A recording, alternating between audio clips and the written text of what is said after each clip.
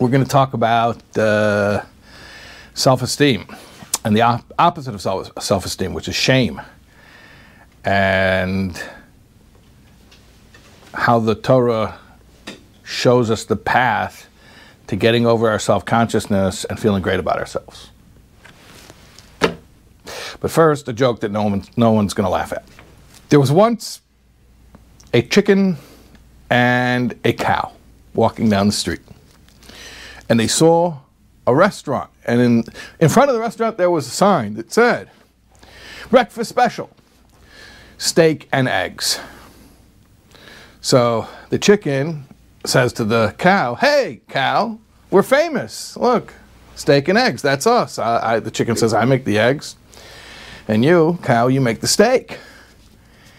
And the steak says, "Yeah, but I think it's a little bit different for you and I." And the chicken says, "How so?" The cow, pre-steak cow, which is called a cow. The cow says to the chicken, "Well, chicken, for you, it's a donation. For me, it's a commitment." Okay. So, because, the chicken can give eggs and continue living. Once the cow becomes a steak, it doesn't become a cow again. So it's a pretty big commitment. At any rate, why am I talking about this? There were 15, they're not called ingredients, what are they called? Materials, building materials that you use.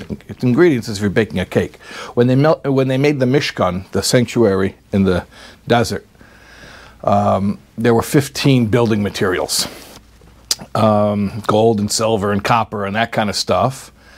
But then there were also some more unconventional building materials, like the goat skins. I don't think you get that at Home Depot. Goat skins at Home Depot.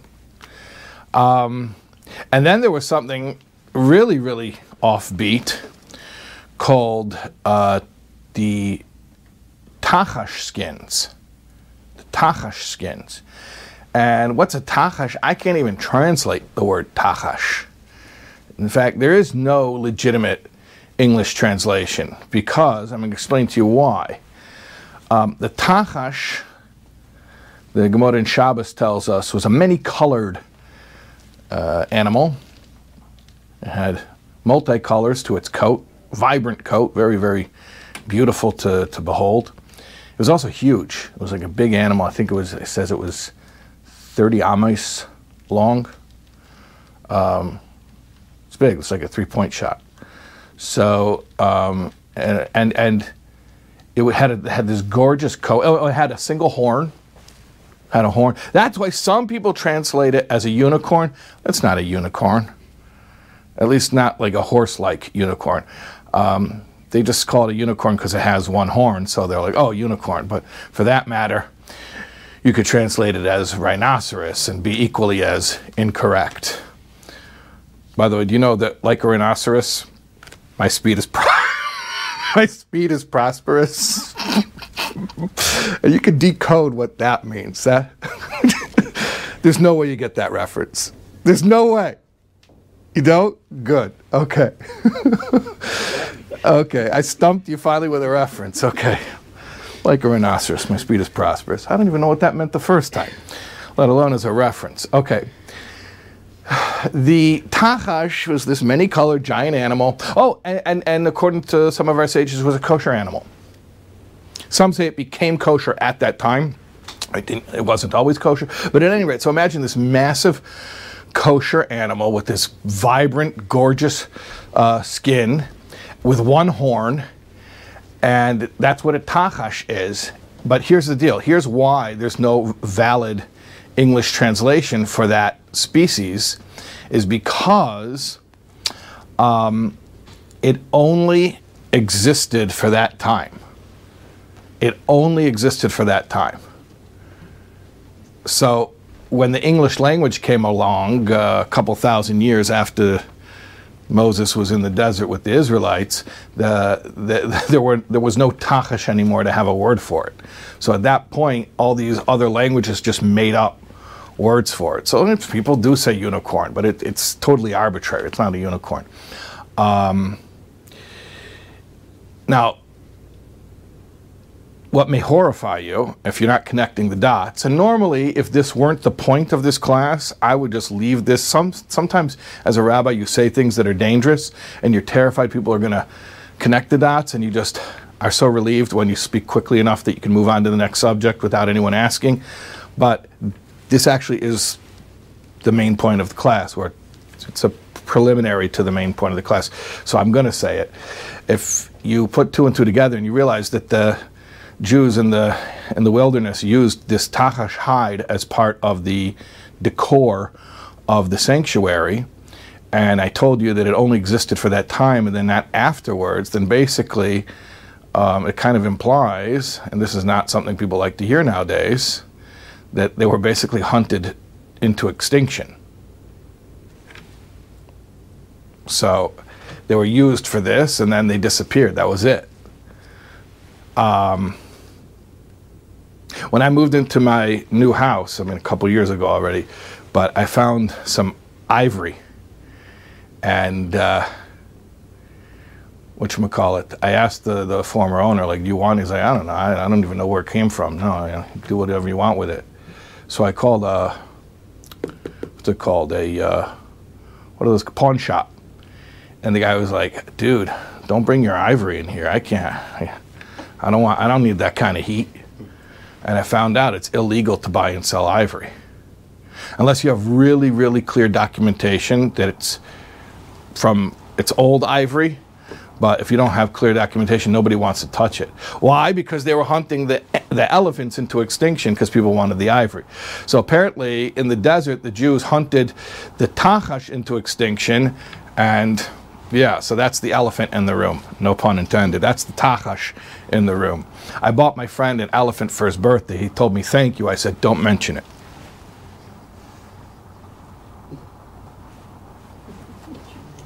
Don't mention it. Don't mention the elephant in the room. Okay, at any rate,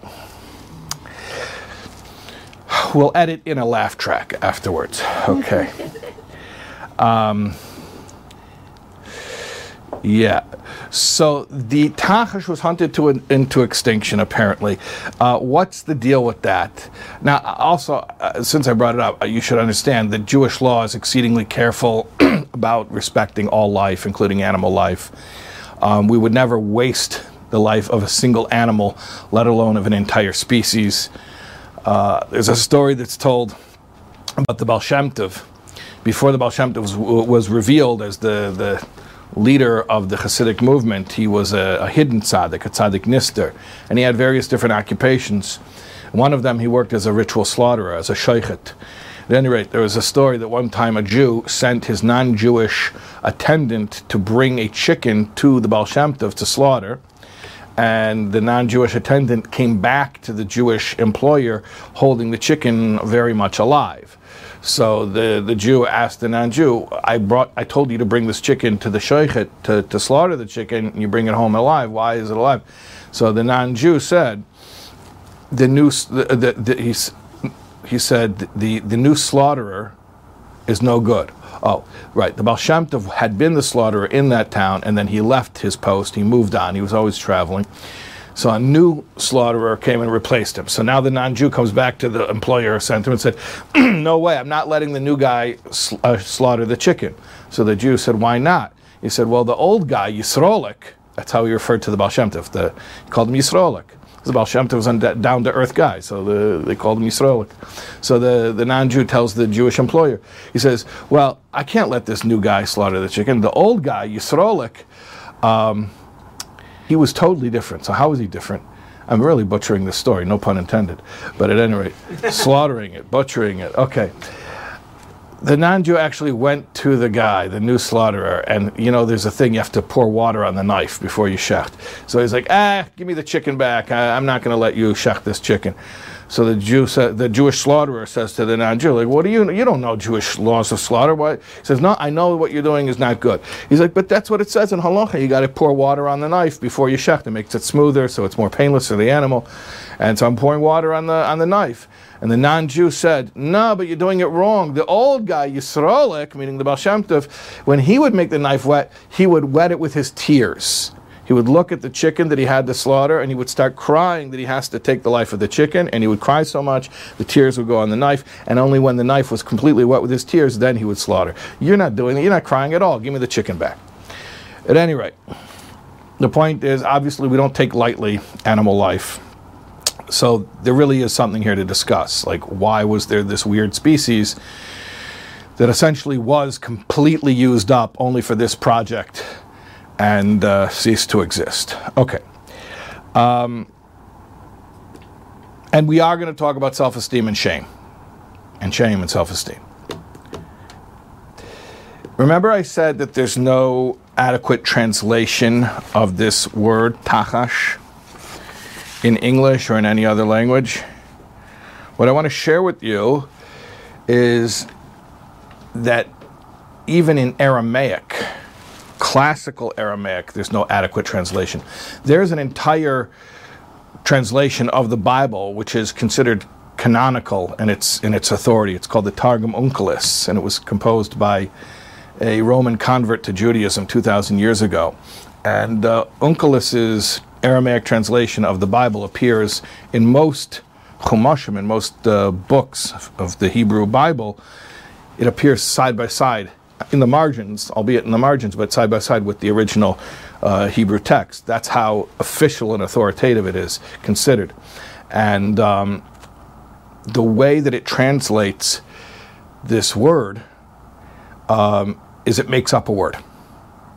It makes up a word, because there is no Aramaic word for it. Because again, by the time people spoke Aramaic to us is an ancient language, but it's not as ancient as the biblical time. So by the time people were speaking Aramaic, there was no tachash anymore. They were all gone. And so Onkelos had to make up an Aramaic word for the tachash. In fact, Rashi refers to it. I'm just looking here, Exodus 25:5, Sefer Shmos, Parshas Truma, our parsha,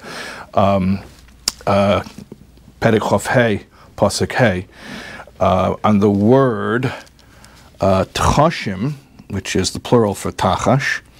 So it says, min chaya, this is Rashi I'm reading from, Rashi's commentary, min chaya, it's a species of animal, v'loi hoyse ela l'sha, it only existed at that time, v'harbe gvonim hayala, it had many colors, l'kach, therefore, miturgum, it's translated as sasgoina. Samach, gimel, vav, nun, aleph. Sasgoina. Sasgoina is not a real translation. It's a description in Aramaic of the defining feature of the tachash. He explains what sasgoina is. Shesas, sus means it rejoiced, umispaer, and it was proud, bigvanin shalai, in its colors. Gavonin are colors. So, sas goina. Sas, it rejoiced with what? The gavonin with its colors. Sas goina is sas gavonin. It rejoiced in its colors. It's not a real translation. It's just using Aramaic words to describe something that was sort of a hallmark of this species. It rejoiced in its colors. Okay. So what does it mean now? We're getting a little bit closer. Isn't sas with shin? Okay, very good, doctor. You're correct. So sasgoina, the Aramaic, is with two samach, gimel, vav, nun, aleph. Sas is with two sins. So sin is sas. But very often, very good. In Aramaic, a lot of letters are changed when they're changed from Hebrew to Aramaic. So phonetically, it's the same thing. So 100%. Although even in Hebrew itself, sometimes a sin will be used interchangeably with a samach. For instance, on Hashaina Rabbah, some of the samach lines will be a sin. Because it could be used interchangeably, because they're phonetically interchangeable. But excellent question. Okay, at any rate, we're getting closer to the clue here of what this has to do with self-esteem and with self-love and the opposite of shame and the opposite of self-consciousness. Because here we have this animal, sasgoina, shesas bigavonin shalai. In fact, not only it was happy, but Rashi says, Shesas u'mispa'er. Mispa'er means it was proud. It was happy and proud of its colors. Okay, so at any rate, how can I be happy and proud of my, I don't know if it's colors, but whatever my features are? The Sasgoina, the Tachash, was happy and proud of its qualities. How can I be happy and proud of my quality? All of us have different qualities, right? So here's the deal. Remember that horrific thing that we mentioned, how the Sasgoina, the Tachash, was hunted into extinction? Okay. So I'm not telling you to do this at home. I'm just telling you a historical fact. That's what happened. And now that it happened, let me tell you what we can learn from it. What is the source of shame? I'm going to define shame as the instinctive guilt that we feel when we misappropriate God's gifts. The first instance of shame that we know of, as recorded in the Torah, was immediately after the Chet Eitz Hadas, eating from the tree of knowledge, and Adam and Eve instantly were ashamed of their nakedness. They were naked before. Why all of a sudden did it have these shameful implications? So what happened is they gained knowledge. What kind of knowledge? Knowledge, they gained the life hack that you could use these body parts for personal ulterior motives. They had no clue before. The Rebbe once said that before the sin of it's a sin of eating from the tree of knowledge, Adam and Eve would be no more self-conscious of their genitals than someone is of the arm upon which he wraps tefillin. In other words, it's just a body part that you use for a mitzvah. Why would anyone be embarrassed of that? What happened when they ate from the tree of knowledge is all of a sudden their eyes were opened and they were aware that in addition to its God-given purpose, you could use it for other purposes. And even if you don't use it for other purposes, just the awareness that it could be misappropriated causes shame. I just did a fundraiser last week, and I tried to raise a lot of money. I did raise a lot of money, Baruch Hashem. It wasn't the goal that I set, but we raised a bunch of money for Soul Words. And you can still give, by the way, it's still open. I want to tell you the biggest psychological blockage to fundraising is self-consciousness. Because when you're not confident, it's repellent. People are like, why do you want money? You feel funny about taking money. I feel even funnier about giving it to you. And really the key in fundraising is when you feel guilty that you don't deserve the money, that you may not spend the money well, that shows and people run. Even if you don't say those words, they can feel it, they can smell it.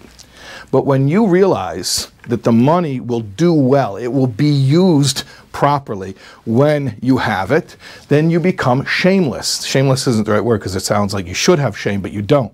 You become shame-free. That's a better word. Because you realize, I'm not going to misappropriate these funds. I'm actually going to use these funds for the purpose they were created. And then you're confident and you can ask for money, and people actually want to give you money, and just like you feel confident about it, they feel confident about it, everybody's happy, and everyone gets to do a mitzvah. But the point I'm bringing out is, where does the shame come from? The shame comes from the fear of misappropriating God's gifts. If I think God gave me money, and I know that money is supposed to be used to make the world a holier place, but I also am thinking, well, maybe, I'll go buy some candy. That self-consciousness is shame. And similarly with anything that you have. If you have something, whether it's a talent, maybe you're good at doing something, or maybe it's a resource that you have, something, you have a big house, or you have a nice car, or whatever it is, or maybe it's a physical attribute. Maybe you have a wonderful physical attribute that is considered aesthetically very desirable. Even something like that, there's a way of experiencing shame with it and being shame-free with it. And what's the difference if you're a human being if you're descended from Adam and Eve. The difference is when that thing in your life is only being used for the purpose that it was designed for, meaning if it's in the world, then it has a God-given purpose. If you're using it only for the purpose that God gave it, there's no shame involved. It's like before the sin of the tree of knowledge. But if there's in the back of your mind this thought that, well, yeah, I know God gave me this talent, this resource, this ability, this potential, this opportunity, this whatever, in order to glorify Him. But yeah, technically on the side, I could get a little bit of personal gain out of it as well. So that awareness itself is what creates the shame.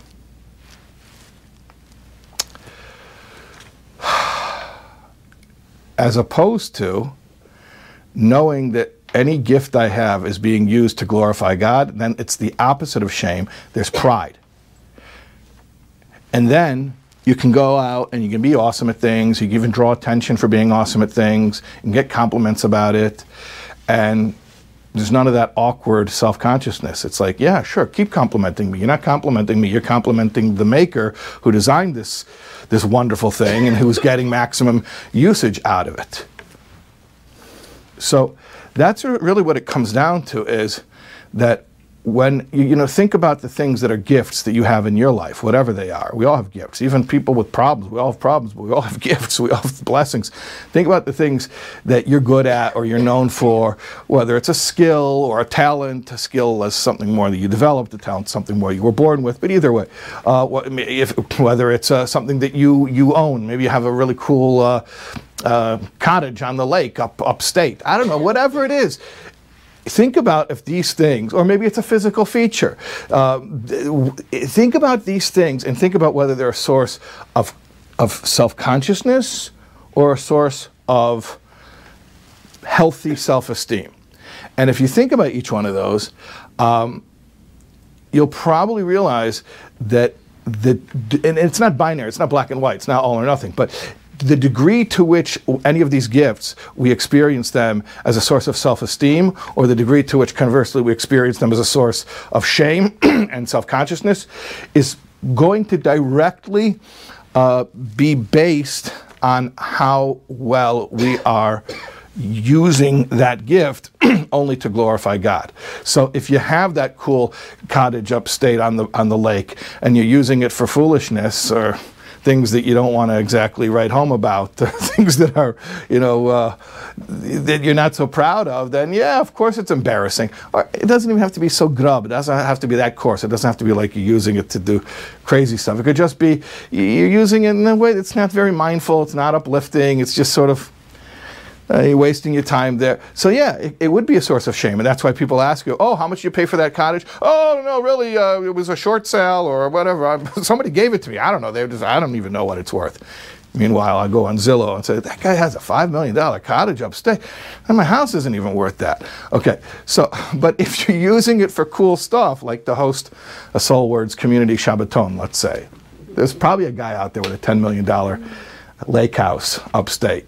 And you want to stop feeling shameful about it? You should host the Soul Words Shabbaton. And if that's the kind of stuff you're using it for, then what's the shame in it? It's beautiful. A related idea. There's a concept of Ayin Hara. Ayin Hara, people give it all types of weird explanations that are tantamount to lahavdil, to voodoo. Let me explain to you what actual Ayin Hara is. Ayin Hara is actually the residual externalized effects of your own shame and self-consciousness. Because it's not having something nice and somebody noticing it and then them coveting it and wanting it that hurts you. Why would that hurt you? So that's their aveda, that's their sin, that they're coveting your stuff. What it is when you yourself know that you feel self-conscious about this thing and you don't really know if you deserve it and you're not sure if you're using it the way that God intended it to be used. And that toxicity comes back and then it becomes what we call Ayin Hara, evil eye, and it causes problems. Okay, let me explain to you the clearest illustration of this distinction. There was a sage from the era of the Talmud named Rabbi Yechanan, and Rabbi Yechanan was physically beautiful. The Gemara says, if you want to get a picture of Rabbi Yechanan's beauty, it said, take a bunch of pomegranate seeds and place them in a silver goblet that was just pulled from the silversmith's fire, and place it in a window during the golden hour, and put rose petals around the lip. And that image will give you a glimpse, a glimmer of the beauty of Rabbi Yochanan. But he was much more beautiful than that. I like that. That's poetry there. So Rabbi Yochanan used to sit in front of the women's mikveh. Now, if someone today would sit in front of the women's mikveh, it would be a different story. Don't do that. But Rabbi Yochanan would do it. He was a tzaddik. Obviously, his intentions were totally pure. He wasn't doing it for any lascivious reasons. But somebody asked him. They knew he wasn't doing it for anything, perverse, God forbid. But they were like, "What are you doing here?" He's like, "Well, whatever a woman sees when she comes out of the mikveh, it makes an impression on her brain and it affects her children. So I want the women to see me, and then they'll go home and conceive children who are beautiful like me." So one of his colleagues told him, "You got to cut that out." Again, not because they suspected of anything, inappropriate. God forbid. This is Rabbi Yochanan. He was a tzaddik, but they told him, they warned him, "You are risking an ayin hara, an evil eye. You're going to bring evil eye mojo on you. You got to stop that." So Rabbi Yochanan says, "Well, I'm not too concerned about that because I am from, I think, the tribe of Ephraim." Because there's Ephraim and there's Menashe, but I believe he was from Ephraim, who are the children of Yosef, the biblical Joseph. And Joseph was blessed by his father Jacob, v'yidgu l'raiv. The sons of Joseph, or Ephraim and Menashe, were blessed, v'yidgu l'raiv, which means to multiply like fish. V'yidgu is from the word dog, it means to multiply like fish. And Rashi explains, multiplying like fish doesn't just mean quantitatively, it means qualitatively as well. It means just like the fish is swimming underwater and he's protected from the evil eye, then so too the descendants of Joseph should be able to multiply and it shouldn't draw any evil eye. So that's the story in the Talmud. Well, the Lubavitcher Rebbe asks a question, says, okay, that's a great story, but the story doesn't make sense because Rabbi Yochanan was saying that he's fish-like in the fact that he goes under the radar. He's a descendant of Joseph, and they go under the radar. They don't draw any evil eye because they're, sort of incognito. But in the story, he was being public. Like his actions were directly against that. And if you say, well, maybe because he was a descendant of Joseph, it means no one would notice him. They walk by him like an invisible man. But then the story doesn't make sense because the whole point was that the women should see him. Right? You following? So the story doesn't make sense. So the Rebbe redefines what v'yidgu l'raiv means. He says the fish are immune from the ayin hara, not because they're hidden under the water and you can't see them. They're immune from ayin hara because the signature of a fish is that it's always connected to its life source. In fact, I spoke about shchita earlier, about ritual slaughter. There is no ritual slaughter of a fish.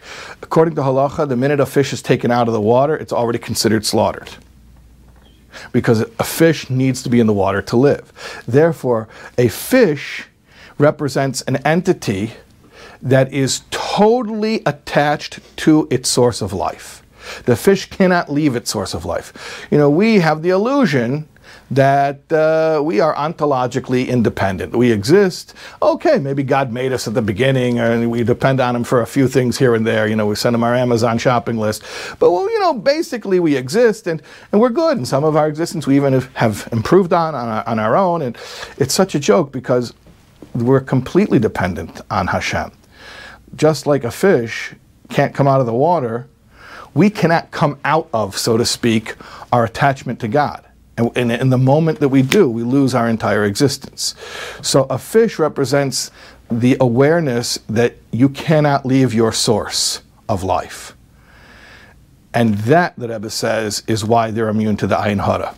Because the minute you realize that it's all Hashem, it's not me. If I have a gift, whether it's like Rabbi Yochanan, who is physically beautiful, or I have a cool lake house upstate, or I'm good at doing this, I'm good at dancing, I'm not, but I'm a good dancer, or tap dancing or something, I'm not good at that. But whatever it is that God gifted you with, it's not yours, so what are you so self-conscious about? Golda Meir said, you don't have to be that humble, you're not so great. But I would say it like this. You don't have to be humble because it's not you that's so great. The greatness is God's, and you're getting to use it. And once you realize that, then there's no self-consciousness involved at all. And then you can go out and do things that are cool, and everyone can see you doing that, and there's no ayin hara because there's no shame. Okay, so what does it have to do with Sas Goyna? The one who is Shesasu Mispar Bigvon Shalai, that he rejoiced and was proud of his colors. Here's the deal. I told you, this species of animal existed at one time. He was hunted into extinction. They were used exclusively for one purpose, for the Mishkan, for the sanctuary in the temple. You know, there's a medrash that says that the world doesn't deserve gold. Gold was only created in order to be used for the temple, to build the temple in Jerusalem. But here's the thing. Gold throughout history has been used for a lot of other stuff as well. And I'm not even talking about idolatry like the golden calf. I'm saying just neutral stuff that's not profane, but it's not holy either. Like, there's gold in your computer, I think, for the motherboard to attach to the circuitry. There's a little bit of gold in there. Or gold filling. Or gold is used for a lot of stuff. But gold really is only really supposed to be used for the Holy Temple in Jerusalem. So then, here's the deal. Gold and most other materials in the world, they have a purpose that they were supposed to be used for, and yet how often are they used for that purpose? Now, let's personalize this, and let's make this about ourselves. We possess gold. I'm saying figuratively. We have different gifts. We have different resources, different stuff that we're good at. And it was all given to us exclusively to glorify God. But, let's be honest, how often are we using it for that purpose? Even if it's 99.9% of the time and then 0.1% we misappropriate it, there's still going to be that trace of shame. That there's something in my life that really was made only to glorify God, and I'm getting sort of personal benefit from it, and you can justify it all you want, but you can tell me, Rabbi, this whole class is offensive because you're implying that people aren't allowed to enjoy life a little bit. Go ahead and enjoy it. See if it works. I'm telling you, it doesn't work, because when you go and you try to misappropriate God's gift and use it for selfish motives, we always end up feeling funny about it. And you can self-medicate yourself as much as you want to feel as numb as you need to not feel that guilt. But the guilt is there, and it's there for a reason. It's because intuitively we know if we have anything cool, if we're able to do anything cool, it's only there to glorify God.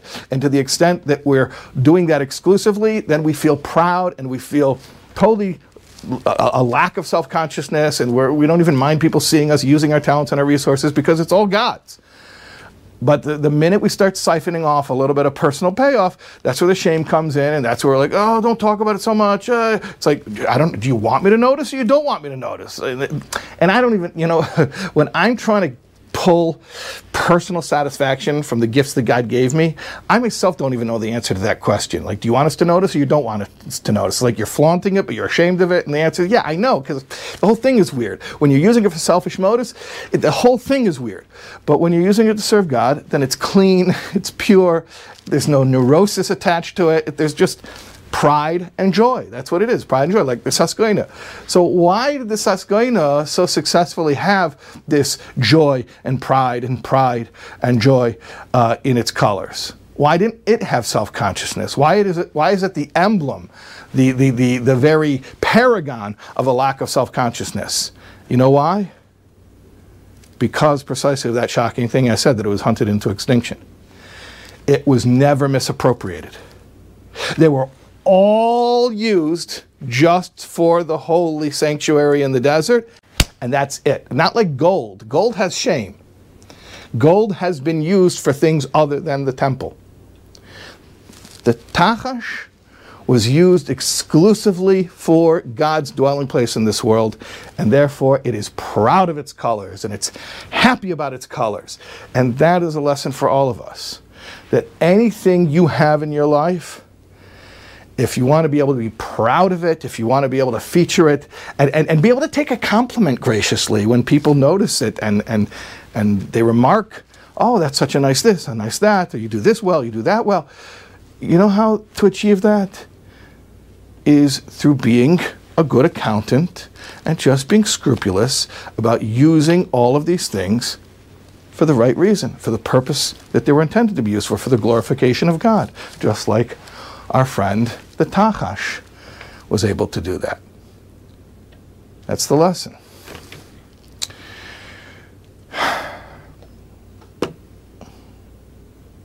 Yeah. Okay. Anyway. Anything else that I think in the Gemara it says Rav and Shmuel were talking in a cemetery, and I think one asked the other and said, "What? Why are all these people here?" And I think one of them answered, 99.9% of the people died from Mayan horror. Yeah. Einhorn is a real thing. It's just not the way that people present it. Like, why should somebody else, being petty, be able to hurt me? I didn't do anything wrong. But the way that Rebbe explains it, it's my projected shame. Yeah. Which means it's avoidable as well. And it's not avoidable in the way that people normally think, like, hide your stuff, don't let them know about it. It's avoidable by using it for good stuff. And the guy out there has that lake house, that cool lake. Yeah, give me a call. Yeah. What if you feel like you're using your gift in the right way, but other people don't see it that way? Don't worry about them. It only comes down to how you feel about it. At the end of the day, your self-consciousness is the clearest barometer. If you're using a talent and you don't feel shame about it, it's probably a good indication that you're using it well. And if other people make comments, it won't hurt you spiritually, and it shouldn't hurt you emotionally. It shouldn't. You got to work on it. But maybe after hearing this whole explanation, it'll help you to not care so much about what other people say. As long as you know in your heart of hearts you're good with your motives, and you can tell your Maker that you're using your talents only to glorify Him, then you should feel good. No guilt. Good? Okay.